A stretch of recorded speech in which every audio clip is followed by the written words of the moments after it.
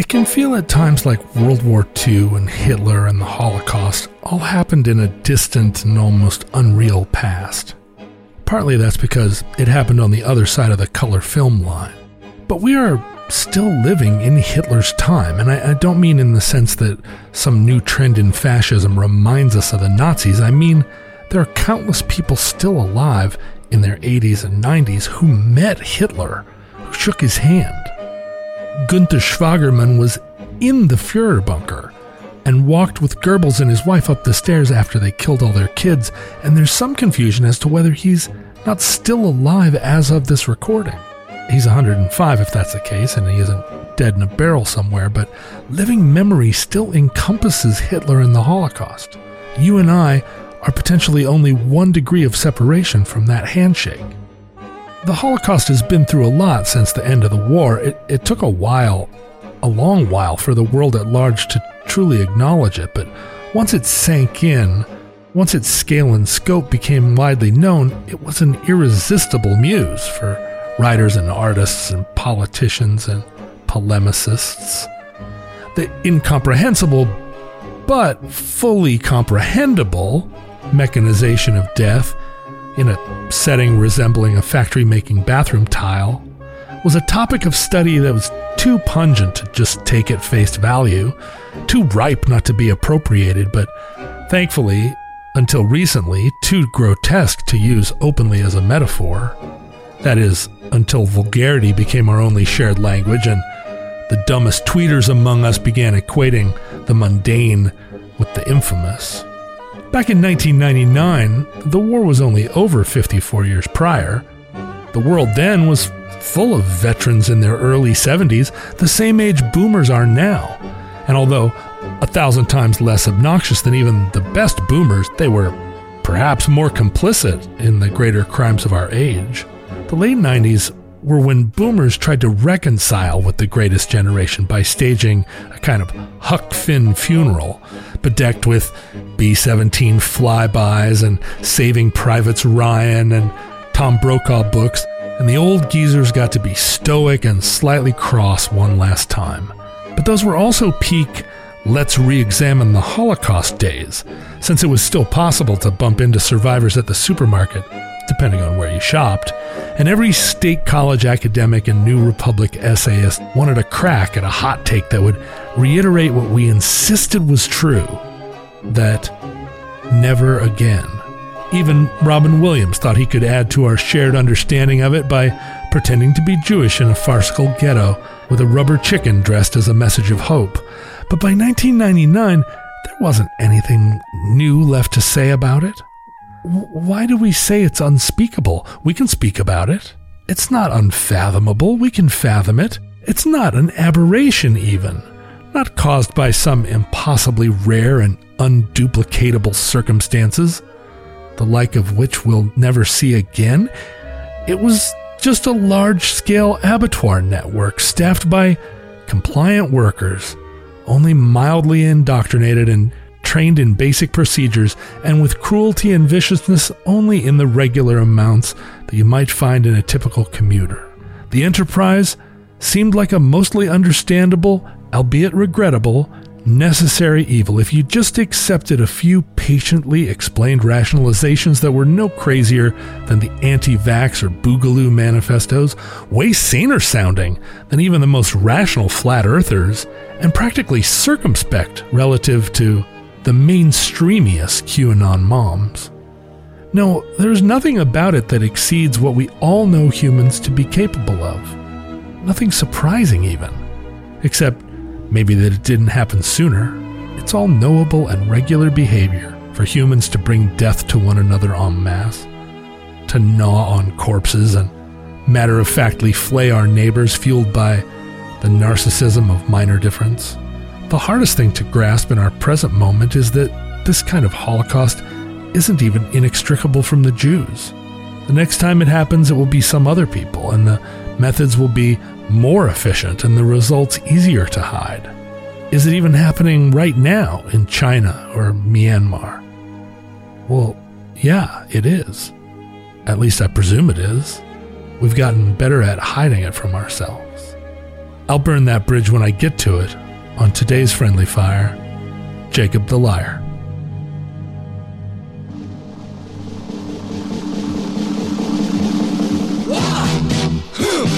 Yeah. What is it good for? Absolutely nothing. Yeah. What is it good for? Absolutely nothing. Say it again, y'all. Welcome to Friendly Fire, the war movie podcast that is a pretty decent loophole in the whole the penalty for having a radio is death thing. I'm Ben Harrison. I'm Adam Pranica. And I'm John Roderick. How soon till the penalty for having a radio is death? I mean, the penalty for having a podcast is social death. So Yeah, it is actually what the French call the little death, when you tell somebody at a party what you do for a living. right. Le podcast meurt. Oh boy, this is a movie that I had a hard time getting through. Not necessarily because I think it's boring. I was just distracted by world events. All right. I think. Sure. I was doing a lot of pause and then refresh Twitter, which is never a good movie watching experience. No, but it's also not a real strong endorsement of the immersiveness of the movie either. No. How many times did you pause it? I don't know for sure. I'm guessing I paused this movie upwards of 20 times. Were you watching it with your wife? I offered this to her, and I think that there are just too many drags in our lives right now, and a movie about the Holocaust was not like super high on her list of, she wanted to watch Love Island that night. So Part of this is salesmanship, Ben. Did you sell her the idea of a lighthearted Holocaust movie? it's an uplifting and hopeful Holocaust movie about Robin Williams playing a Polish Jew. Adam, how many times did you pause the movie on your way through it? I understand you watched this movie in stages. I don't want to let people behind the podcast kimono too far, but I made the mistake of watching 2 Friendly Fire films in one day, and the totality of that took me about 8 hours. Oh. I think most of the stops occurred during this movie. I mean, not to toot my own horn, but I watched this movie all the way through in one sitting, except for one little bit. The internet was down here at the house. Well, that gives you a nice pause. Well, my movie watching partner, developed a hotspot on her phone. She linked her computer to her hotspot and then linked the computer to the TV through HDMI. So I watched this on a full-size television running through her phone, and 20 minutes before the end, the phone died because we had forgotten to plug it in. The most shocking part of this story is that you actually watched it on a real TV. Well, so it wasn't that long ago, but as a kind of like, I'm chipping in around here for living in this house, I bought a 65-inch TV for the house. And so now I'm watching all these war movies on a big 4K TV. Yeah. And but with the phone as the intercession. What use is a 4K TV when your internet is down? Right, exactly. So but the problem was she had fallen asleep during the last act of the movie, so her phone died, and I felt bad about like shaking her awake to say, where's your charger? Anyway, so there was a 20-minute interruption there where I weighed my options, and eventually I woke her up. Her falling asleep during the movie, another indictment of its being a bit boring. I'll burn that bridge when I get to it. Let me pose this question to the group. Do you think the casting of Robin Williams is a reason for our feelings this way, or is it one of the redeeming factors of this film? Was that choice with him playing Jacob? I read right before we got on the mic that Robin Williams was nominated for a Razzie for this role. And I was kind of surprised to read that. I did not think that his performance was bad. Neither did I. I didn't think he was the reason for our criticism. Yeah, there's some things that I really like about his performance. And one of those things is the relationship he has with the little girl is like incredibly sweet. And I also think it kind of interestingly references Good Morning Vietnam, because, you know, the plot of this movie centers around the idea that Jacob has a radio, and at one point he mimics the effect of having a radio by standing behind a screen and, you know, talking into a soup ladle to alter his voice. And I was delighted by that. I thought that scene was incredibly touching. And there's some really great stuff about this movie. I'm not here to just drag Jakob the Liar. No. Jakob the Liar dragged itself. It earned $5 million at the box office against a $45 million production budget. I am 100% here to drag Jakob the Liar.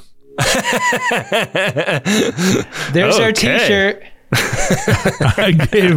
I gave Robin Williams 2 stars, and that's not to say what the score of the movie, because we don't use stars, of course. But yeah, I felt like casting Robin Williams as a Polish Jew was stunt casting, and and coming off of his sort of decade-long run as a dramatic sort of actor in Tearjerkers, I agree that his relationship with the little girl was touching and I thought well acted, but he was doing the entire movie and it kind of like he was doing Eddie Murphy doing a Jewish. Hey, your Alan Arkin impression's pretty good. Except with he also put in a little bit of kind of East Europe. It is not very convincing. There's your Armin Mueller-Stahl. Okay, keep going. I believe the problem is that with the Jews, you put the accent on every word or every other word, so you're always doing this talking with the thing, and it's too much. You do have to get someone either who does it for real, who's that person who's... And there's Bob Balaban. This November, in theaters nationwide, John Roderick is Jakob the Liar. You do something else with it. You go to a different place. You have to be more gesticulative. You can't just be... You have to do it. I couldn't... No. I have to say no. Did you guys know that there is an earlier adaptation of this novel? There's a 1975 film called Jakob the Liar. Made in Eastern Europe. Made in East Germany. Wow. And Armin Mueller-Stahl is also in that movie. Shut up. What? This is a thing we do on Friendly Fire sometimes. We don't need to watch this next, do we? I'm not sure. Yeah, I don't know. I'm wondering if it's even available for streaming. It seems like East German film is probably a hard thing to turn up these days. So Mueller-Stahl was an East German actor. When did he... Oh, and he emigrated to West Germany in 1980. Mind blown! No way. I don't even know what to do with this information right now. His name is on the poster of the original film. That is nuts. He was a star even then. Do you think like Robin Williams called for a line and Armin Mueller-Stahl was right there like with it? Yeah, I've had this rattling around in my head since the mid-'60s. How much do you have to think about it when your agent calls you and he's like, "Hey Armin, I got a project."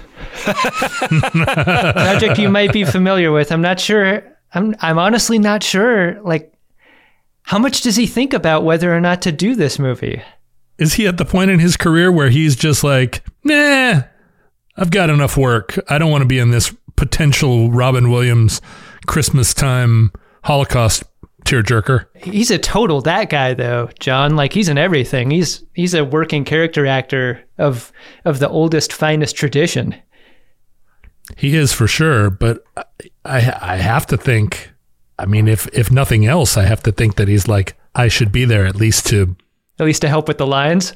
At least to like give them an example of what someone speaking with a German accent sounds like. Was his Dr. Kirschbaum character the high point for you? I think he was for me. Really liked him in this movie. Yeah, me too. I loved how canny he is in this film. Like how he kind of sees Jacob for what he is in all moments, even before he knows the whole picture. But he's also able to wield Jacob for good for as long as he has any control. He's almost so omniscient and powerful. I thought he was a ghost or something. Like he had a strange quality about him. I kept expecting the reveal to be, and then Armin Mueller-Stahl wasn't there. I mean, there is a little magical realism in this movie, but it comes way later and in the form of a jazz band on a Soviet tank. Right. I feel like he's an example of a character that you see in Holocaust depictions, which is the formerly upper middle class, well-respected, like internationally known Jewish intellectual who has been reduced to the same status as everyone in the ghetto and is, burning his diploma in the fireplace to get heat. I think the reason that character is present in so many Holocaust movies is it imparts that extra dimension of tragedy. It didn't matter who you were. It's sort of, I think, irresistible to filmmakers to use it almost to the point of it being a trope. Not an ineffective one, Yeah, like I sort of wonder where the trope arises, because like the history of the Holocaust film is like pretty different from the history of the World War II film, and I feel like the 90s there was a new Holocaust movie every single year. Yeah. I think to watch Holocaust films of the 90s is to experience that time and that place in not only a tragic way, right? Right. There is a tragic through line to Jakob the Liar, but it is not, I think it is less the tragedy of the Holocaust itself and more the tragedy of what? The tragedy of lost hope in general. This is part of the reason why I didn't like this film is that, like, I think probably the tropiest part of Friendly Fire is that I like feeling things in movies, and I am unforgiving of movies that don't make me feel the things. And this is one of those versions of a Holocaust film that is like, it's not in the margins of emotions in any way. It's very safe feeling in a way that I grew to resent as the movie went on. That's something that I thought a lot about watching the movie, was how far away this felt in the 90s and how urgent it feels now. And that has a lot to do with like what was happening geopolitically the day I watched the movie, I guess, but also because it was made in a time where it was casting back to this unthinkable thing, it didn't seem to have a very strong connection to the feeling of that. Yeah. Like there's something muddled about the way it imagines living in a Jewish ghetto in a small town in Poland must have felt.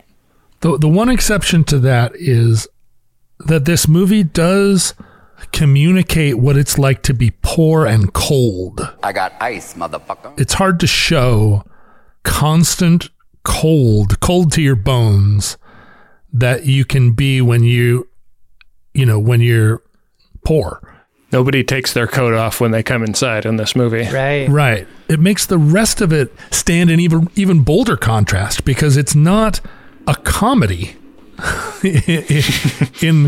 If that freezing cold is effective, how are you going to laugh about anything?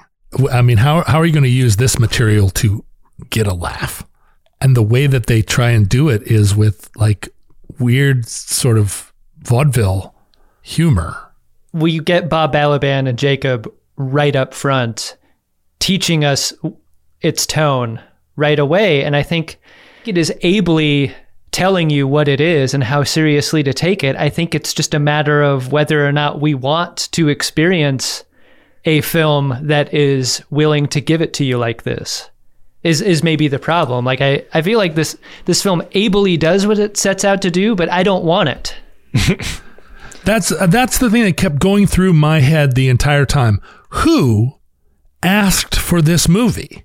I think there's a way to make this movie effective, and I don't think that they were wrong in a lot of the choices they made. Like, I love it when comedy actors play serious because there's like a quality about them. Like, it almost feels like a comedian is able to play darker than a normal person because that's like the source of their comedy. And when Robin Williams is walking around as Jacob, like, I definitely feel his darkness, but to not lean the film all the way into having him support it was a bizarre choice to me. It felt like a play. Yeah, it did feel like a play. I think it would have been a fine play too. It's the Biloxi Blues problem. It works as a play, but it just does not work as a movie. And the problem is this was never a play. That's where they went wrong. They didn't have it be a play first so that the movie could be a disappointing adaptation of that.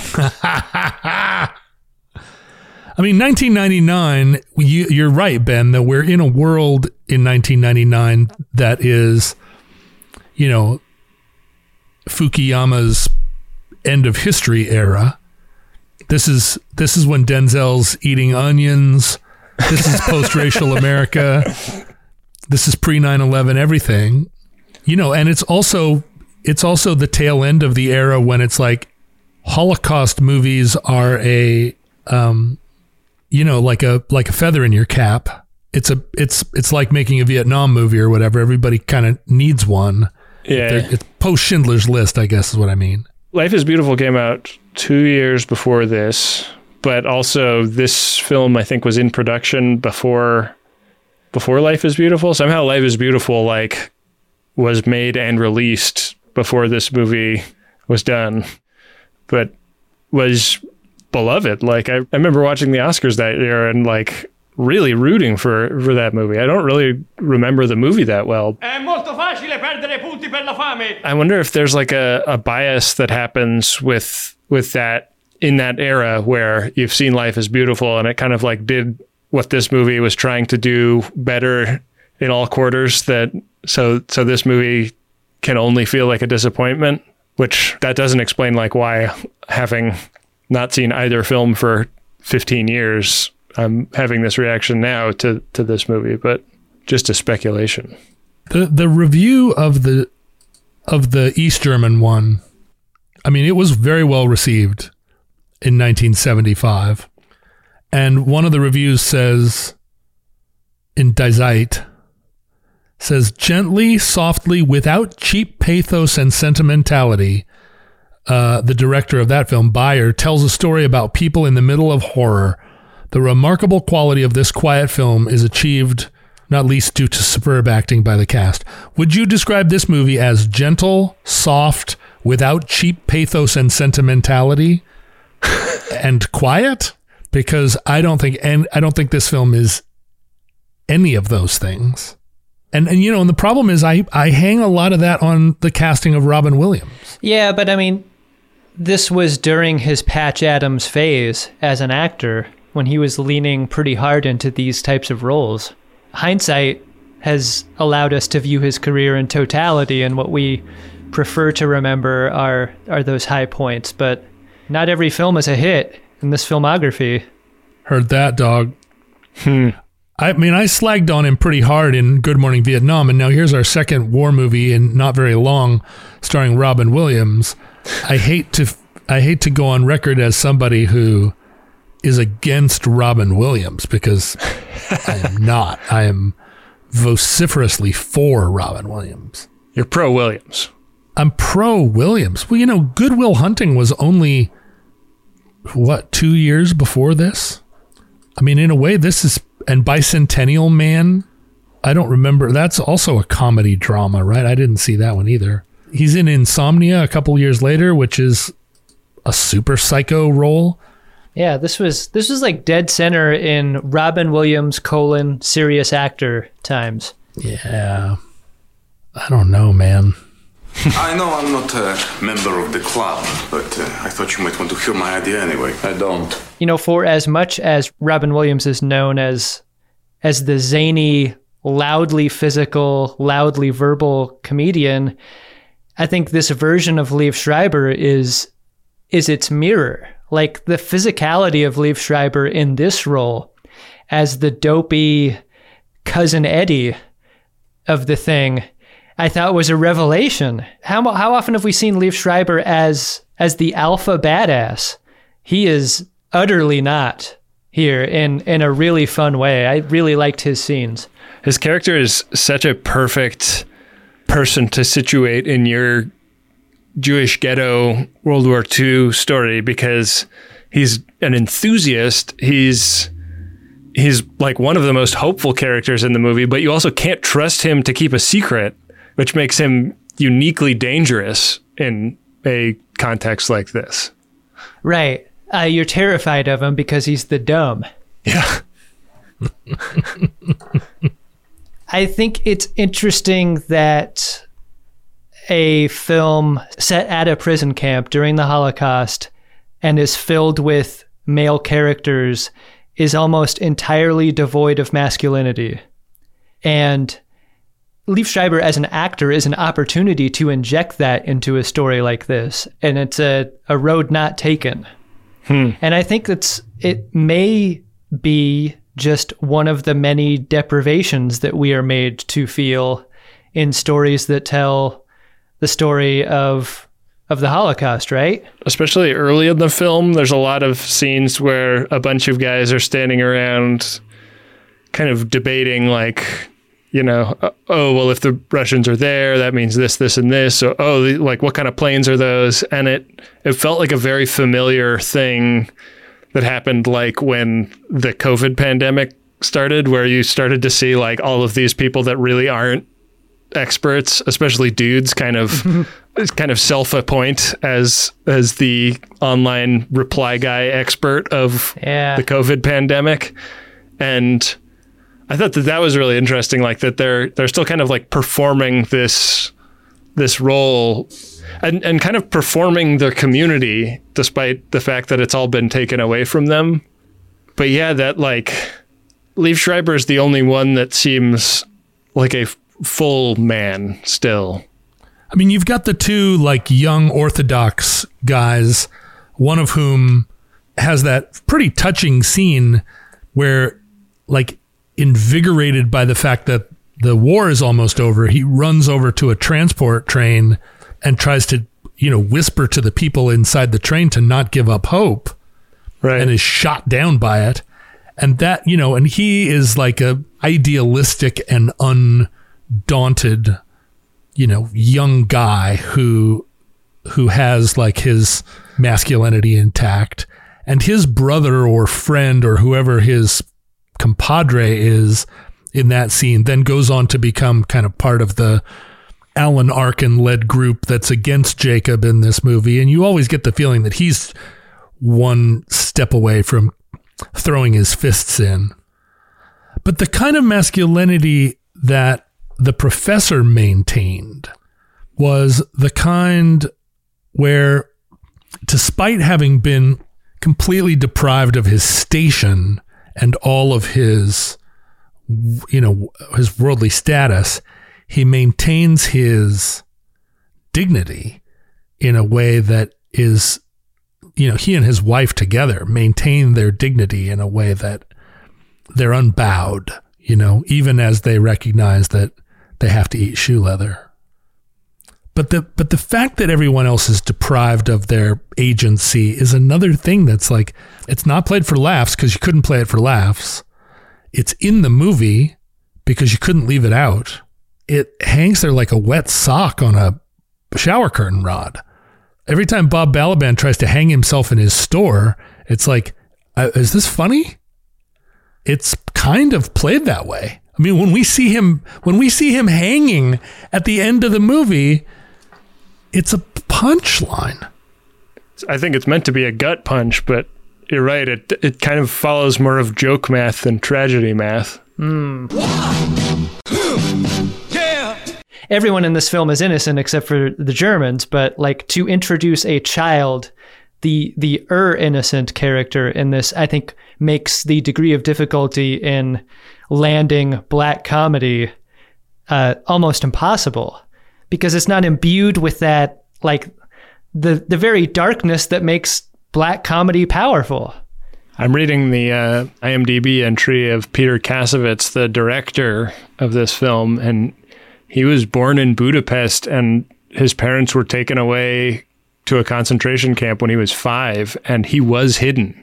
Like, he experienced a lot of what the little girl experiences in this movie, but he's also, it looks like he directs almost entirely French films and mostly like TV and TV movies. It seems like it was his one credit in the United States. And I wonder if there's just a translation issue or if it was like bit off more than he could chew kind of thing or what. Because, I mean, like, what an amazing personal relationship to bring to a story like this. I read that there was a tension between the ending of the film as we see it and what may have been written and the book that it was based on. Like, there was an idea for an ending where you don't get the postscript of the train being stopped by the Russians and the people being freed from the boxcars, that there was a very real version of the story that ended with Jacob's death and his unknowing what happens to everyone else in the camp, or that the train just goes on and we roll the credits. I wonder to what extent, like, the ending could have saved the tone of a film like this if instead of a jazz band on a tank, you know, even just removing the jazz band or having the train go on and not be stopped. Do we need the gut punch to redeem the film that came before? I mean, at that point, it just felt like the movie was just throwing stuff at the wall. Yeah, I almost feel like if it had ended with the train rolling into Buchenwald or whatever, like, that would have been emblematic of a film that we didn't watch up until then. That would have been very surprising. I can't argue with that. We're nowhere near the end of the war in the events of this movie. So the fantastical end just feels like a cheap get out of jail free card.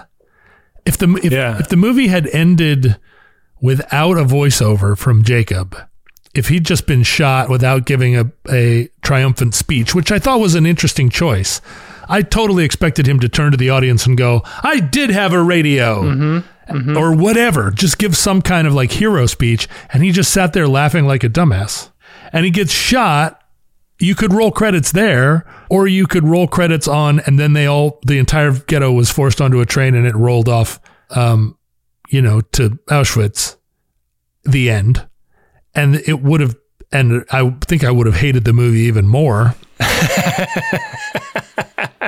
But then it gives us the song and dance routine, and you just, I mean, I got up from the end of the movie and kind of like did the like brush dirt off my hands thing, where I was like, well, watch that. You were like the gladiator. You picked up some dirt from your floor and rubbed it between your palms. I looked up at Caesar and he gave me the thumbs down motion and I ignored him. I mean, that train is very interesting. Such a pivotal part of the plot that it's actually on the DVD box cover, which is where an internet pedant came in to complain. Would you guys like to hear one of my favorite train pedants that I've yet discovered online? Most definitely.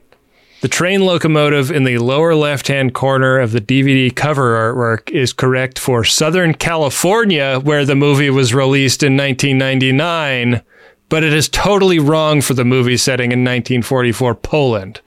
Its cab profile is used on various diesel-electric models built by General Motors for the North American market from the early 60s onwards. It has 1990-style dual low-mounted safety lights, and its red and gray paint scheme bears an uncanny resemblance to that used by the Southern Pacific Railroad in the western United States in the late 20th century. Wow. And sure enough, look at that train. That's not the right train. It's not even the train from the movie. No. I don't even know if this person saw the movie. I feel like they saw the DVD and were like, what? And took to the internet because they know a lot about trains. You guys have seen Excited Train Freak Out Guy? No, who is Excited Train Freak Out Guy? I mean, there's a whole group of people who are train nerds. That shouldn't be a surprise to anyone. But much in the same way as a person will go see a rare aircraft land at an airport within a day's drive of them. So too do train nerds go seek out the rare models that they're interested in seeing. And there is a fairly famous video on YouTube that I'd recommend you go see called Excited Train Guy New York. And it's one of these guys who is seeing one of the trains he's always wanted to see. And it's a real like double rainbow kind of reaction. Ah, Iowa Pacific, number 518. Woohoo! I love it.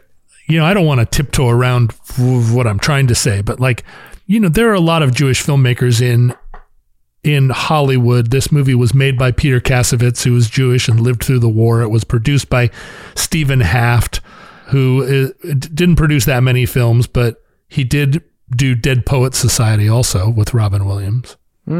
But, the impulse to make a Holocaust movie has to be felt very profoundly if you are a Jewish filmmaker in Hollywood.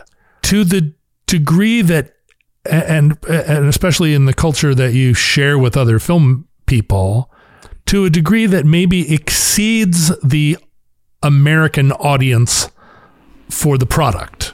Right. The idea of this movie getting sold in a room where somebody says, it's a black comedy about the Holocaust starring Robin Williams. It's a remake of a award-winning film from the 70s, and it's going to be directed by a guy who was a child hidden during the war, and it's going to have Alan Arkin and Liev Schreiber in it. And we're bringing back Mullerstahl. And Mullerstahl is coming, who's, not Jewish, but somehow he plays Jewish guys in like half of his film roles. And just feel the energy in the room where everybody is like, yes, this is a killer idea, but it is, it's a little navel-gazy almost, right? It's none of that was answering.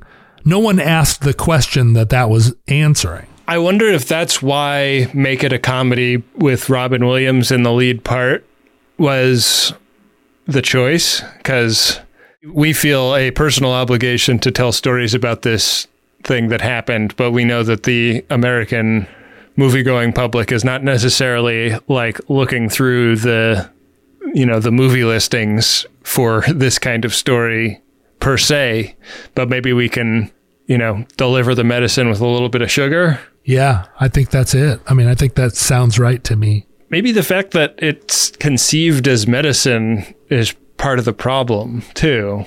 Right. I would have preferred more sugar or more medicine, but this mix, the specific mix, is what doesn't work for me tonally. Yeah, it's out of balance. Well, and I think it's right there in the ending, right? That the Germans are liquidating the ghetto, but somehow they want Jacob to get up in front of everybody and admit that he didn't have a radio. And then when he doesn't, they just shoot him anyway and liquidate the ghetto. Like, the whole idea through the entire film is that there's a real risk to Jacob and to everybody involved, not because he has a radio, but because the idea that he has a radio is going to get out and make him a target. The question of whether or not they have hope anymore, it doesn't matter. They're getting force marched onto a cattle train. And so the ending with the jazz band, the reason it's there is to cast Jacob's decision to get shot in the head instead of capitulate against a potential fate where he survived the war, right? Like that whole bit is like, well, if he had just said, I didn't have a radio, then he would have gotten put on the train with everybody else and rescued by the Soviets. And so it makes his last moment heroic somehow. But all of that is so flimsy. The only way out of this movie for us as the viewers is to imagine that the little girl survives. Yeah. This sort of feels somewhat related to, I can't remember what movie we were talking about, John, but you observed that often if a film presents us with a woman who's been raped, she will often die, and the effect is sort of to spare the audience of having to contemplate how she'll rebuild her life after being violated in that way. And this sort of feels kind of tangential to that it's kind of like, oh, like there's actually no hope for these people, but we'll like present you with this kind of false hope just so you don't leave the theater with too much of a bummer on. It's got to be. But it also elevates Jacob to some kind of heroic status that doesn't square with the emotional logic of the film. Then it turns him into a god somehow. How is he speaking to us after he's dead? Who are we hearing from? Well, we're in heaven, and he's on the next cloud, and he's just telling us some stories. Mm-hmm. What do you think? What do you make of the message though, that there's a lot of value in hope, and that even if it's kind of derived under false pretenses, that it is important for people even going through something like this to be given something to look forward to? I think it's a very effective narrative device. Because, I mean, I wondered a lot about that just as a person who feels a lot of hopelessness lately. Like, is false hope better than no hope or not? I watched a webinar yesterday about Montessori education in times of COVID-19 and referencing also the political moment. The teacher said very clearly, it's important with adolescents to always frame the news and frame events with hopefulness attached, because adolescents in particular and kids in general, if they get attached to a fatalistic view or a nihilistic view, that can become all-encompassing, right? It's why kids are prone to suicide. It's why kids it's why kids become goths. Mm-hmm. So, at least in terms of childhood education, this teacher was very explicit. Like, if you are feeling hopeless, don't share that with your kid. Wow. As an adult, you can manage hopelessness. Right. But a kid doesn't have the emotional wherewithal to manage the message of hopelessness. And then I had that webinar and then I watched this movie. So I was like, huh, right. If you could send that link to my dad, I think that'd be great. Too late, Adam. I think, yeah, it's one of the areas that the film gets right, is the value of that. And I mean, it's the Balaban character that embodies it. Like, you can either live with hope or die without it. And when Balaban has the hope, he keeps his neck out of the noose. And when he loses it, that's where it goes in. It's a pretty clear line. Oh my God, you guys. Rob, I don't know what to do with this, but apparently in April of 1945, there were 3 concentration camp trains that left Bergen-Belsen and were headed to Theresienstadt. God, I don't know how to pronounce that.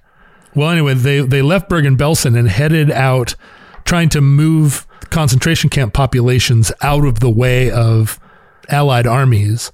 One of them was bombed by the Allies. One of them was captured by the Americans, but one of them, called the Lost Train, traveled for 2 weeks back and forth between the Russians and the Germans, and like basically just on the move until it was finally caught in a crossfire between the Russians and Germans and liberated by the Red Army. Tell me why that isn't a film. It's got the title, The Lost Train. If you are looking to make a Holocaust movie that is a black comedy, yeah, wow, that ends on a hopeful note, there it sits. Ben, here's your first major screenwriting credit. Oh boy. Just what everybody wants. A Ben Harrison penned Holocaust movie. You brought a lot of the pathos of going to Connecticut in the summer to this film. I never expected there to be so much tennis in a train Holocaust movie, says Gene Shalit. 1, 2. Well, I think there are some mixed feelings at best about this film, but do we want to get into like an actual rating situation? It's not an official Friendly Fire episode until we do. So I think we will, Ben. Why not just do that? What is the rating system for Jakob the Liar going to be? I decided right away, right off the top, it was not going to be a radio. Couldn't be a radio. It's too obvious. Radio's sort of perfect, though. Too perfect for me, I say. So it's not going to be that. One of the questions I had during this movie and during the conversation about this movie is, who is it for? And one of the repeated elements in the film that made me ask this question over and over again was how often latkes were defined as potato pancakes among conversations between Jews. Like, I find it insane that that needs to be defined for anyone here. And I understand if a film needs to define it for a viewer. You get that one time. But I'm telling you, it happened 5 times in this movie. And I think that is emblematic of this question, right? Like, who is this for? If it's for Jewish people, then you don't need to define what a latke is. If it's for everyone else, what does a film like this want you to feel? I think you need to choose a lane, Jakob the Liar. You can't ride over the median between comedy and seriousness, comedy and tragedy. Some very good films ride that median, and I don't think this is it. So 1 to 5 latkes, and guys, I mean potato pancakes when I say that. Wait, potato pancakes are latkes? John, did you even watch the movie? At one point, doesn't he say an apricot latke? Yeah, that was his best invention. And then the person he was talking to was like, you mean you put apricots on top of a potato pancake? You're insane. Sounds like something Denzel would do. Take a bite out of a potato, take a bite out of an apricot. He makes the latke in his mouth. Yeah, it's a potato pancake, but in his mouth. Jakob is our main character, and we know so little about him. The restaurant that he owns and operates is a big part of his life, but we're only there for one scene, basically. There's just so much lacking in a film like this, and it's too bad because it is absolutely stacked in terms of cast. Like, you run down this call sheet 10, 12 names down, and they're all just total bangers. I think this cast is amazing, and it's too bad that they're underserved by the material they have here. I think it begins to ask interesting questions. It begins to give you a sense of how much can be done with a notable comedian acting sad. I think the tragedy is like right there. It's so close to being felt. And like we're deprived of that. It's so weird to like want more tragedy than we get. There is not enough here to, like, I feel like our rating system says a lot about whether or not we want people to see the movie that we've talked about. And I feel like I really give poor scores for films that don't try, that don't give it enough effort, like than the ones that just try and fail. And I'm not sure to what extent this is one or the other, but I think it's probably in the middle of those two ideas. I think I'm going to give it 1.5 latkes. And guys, wow, brutal. I got to tell you, a latke is a potato pancake, in case you didn't know. Well, I had a tough time watching this movie, not just because it kept making me want to eat a latke, but also because of the guilt I felt that I would inevitably feel if I was eating a latke in front of these people. But also just, yeah, I feel like it's a movie that wasn't even well suited to the time it was made for. And that time is so different from this time. But there's some sweet things about it, and that did make me think. And I'm going to be a little bit more generous. I think I'm going to give it 2.5 pancake / potato latkes. I just can't recommend it as a thing to watch, even though there's some great actors just chewing up the scenery. Mm-hmm. Bob Balaban is great. Alan Arkin is just playing the same character that Alan Arkin plays in movies and has for the last 30 years. And depending on whether the movie needs Alan Arkin in it or not. I always need an Alan Arkin in my movies. I usually feel like I do, but sometimes, like I wished that Alan Arkin had stretched a little bit because he's always playing the father who is a retired actor who, like he's always that. It's a little bit like Jack Lemmon. The way Jack Lemmon is just always Jack Lemmon. You don't see Jack Lemmon in a movie and go, wow, he's playing like a French guy. The moments where you are cold in this movie and the moments where you're genuinely afraid are real, but I just don't recommend it. And I think I'm going to give it 2 latkes, which are potato pancakes. Huh, I didn't know that. Yeah. You can have them with apricots. Huh. Ben, who in Jakob the Liar is your guy? I guess I'm not clear on if she's the professor's wife. She must be his wife, right? The lady that's always answering the door for him. I think if you don't have a wife in the camps, you probably select a camp wife, right? Oh yeah, it's like your work wife. Yeah. I liked the bit where she said she imagined Jakob would be taller. Like he is like what passes for a celebrity in the ghetto in this town is a guy that said he had a radio and word got out. And she has pictured him in her mind. And I just thought that was so sweet. I really liked that moment. I liked her a lot too. I thought she was great. Yeah, very like communicative through her eyes. Adam, did you have a guy? My guy could only be Kirschbaum, who kills himself at Hardloff. This is the centerpiece scene in the movie for me. This is what I want to feel, because this may just be, as Ben was saying, the today bleeding into the movie watching, but like I want to see Nazis hurt and punished and disappointed at all times, and this was the centerpiece of the film that made that happen. A guy with the power to save a Nazi life that chooses not to. Felt darkly cathartic to me in a way that I think there were opportunities in this film to multiply scenes like that. But instead, we get a funny bathroom scene with a Nazi maybe crapping himself instead, I'm all for Nazis crapping themselves.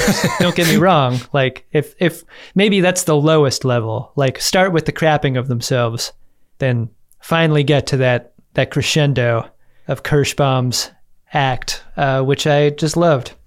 So he's my guy. My guy has to be the Nazi that's crapping himself. We don't see a lot of distinguishable Nazis in this movie. We get the young blonde commander who is predictably cruel and callow. We get the one guy in the green leather trench coat who looks exactly like Benny Hill, who's a sadist. And then we get the guard who makes Sergeant Schultz look like George Clooney. Sorry, that's a reference that I guess just flew right by you two little chickadees. Lol. My people will get it. Oh, John, you were a delight. Good one, John. So we're in a classic World War II movie where all the Germans are both vicious and cruel and also total boobs. Mm-hmm. But you almost never see a Nazi guard portrayed as such a boob, such a ugly, dumb boob as Nazi guard number 1, the Poopmeister. He's the dumbest and the ugliest Nazi. So every time he appeared on the screen, I was like, this is part of the movie that we're meant to think is a dark comedy. And I rejoiced. He's my guy. Good guy. Yeah. We got through it, right? We're done with Jakob the Liar. I think so. But is there something better for us in the future? I want to hope that there is. Yeah. Let's see what the 120-sided dice gives us. Much All like right. Jakob the Liar has us examining the value of hope, so too does the 120-sided die. Here we go.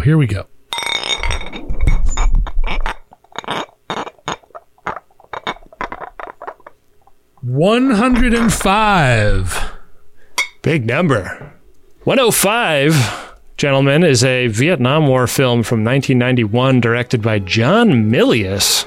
Wait a minute. Haven't we watched them all? Flight of the Intruder, it is called. I was wondering when we were going to get to this one. You've got John Milius and John McTiernan as co-directors, Oh, really? and Basil Polidoris as the music composer. This is right up my alley. This is up Wow. all my alleys. I don't see John McTiernan on the IMDb credit. I wonder what the story is there. I think we're going to find out, though. Okay, well, that'll be next week on Friendly Fire. We're going to leave it with Robs from here. So for Adam Pranica and John Roderick, I've been Ben Harrison. To the victor, go spoiler alerts. Listen to me. Friendly Fire is a Maximum Fun podcast hosted by Adam Pranica, Ben Harrison, and John Roderick. The show is produced by me, Rob Schulte.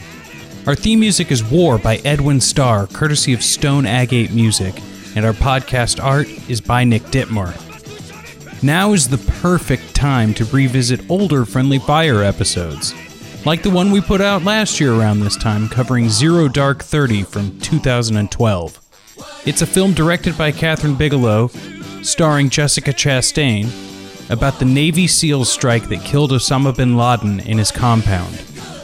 Feel like supporting our show?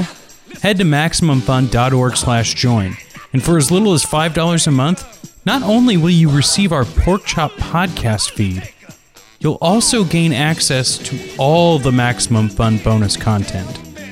Don't forget, you can now follow us on Twitter and Instagram under the handles Friendly Fire RSS. Thanks for listening. We'll see you next week with another episode of Friendly Fire.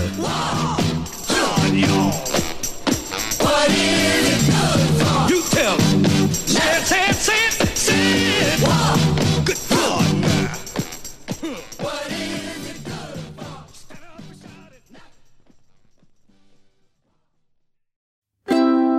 MaximumFun.org. Comedy and culture.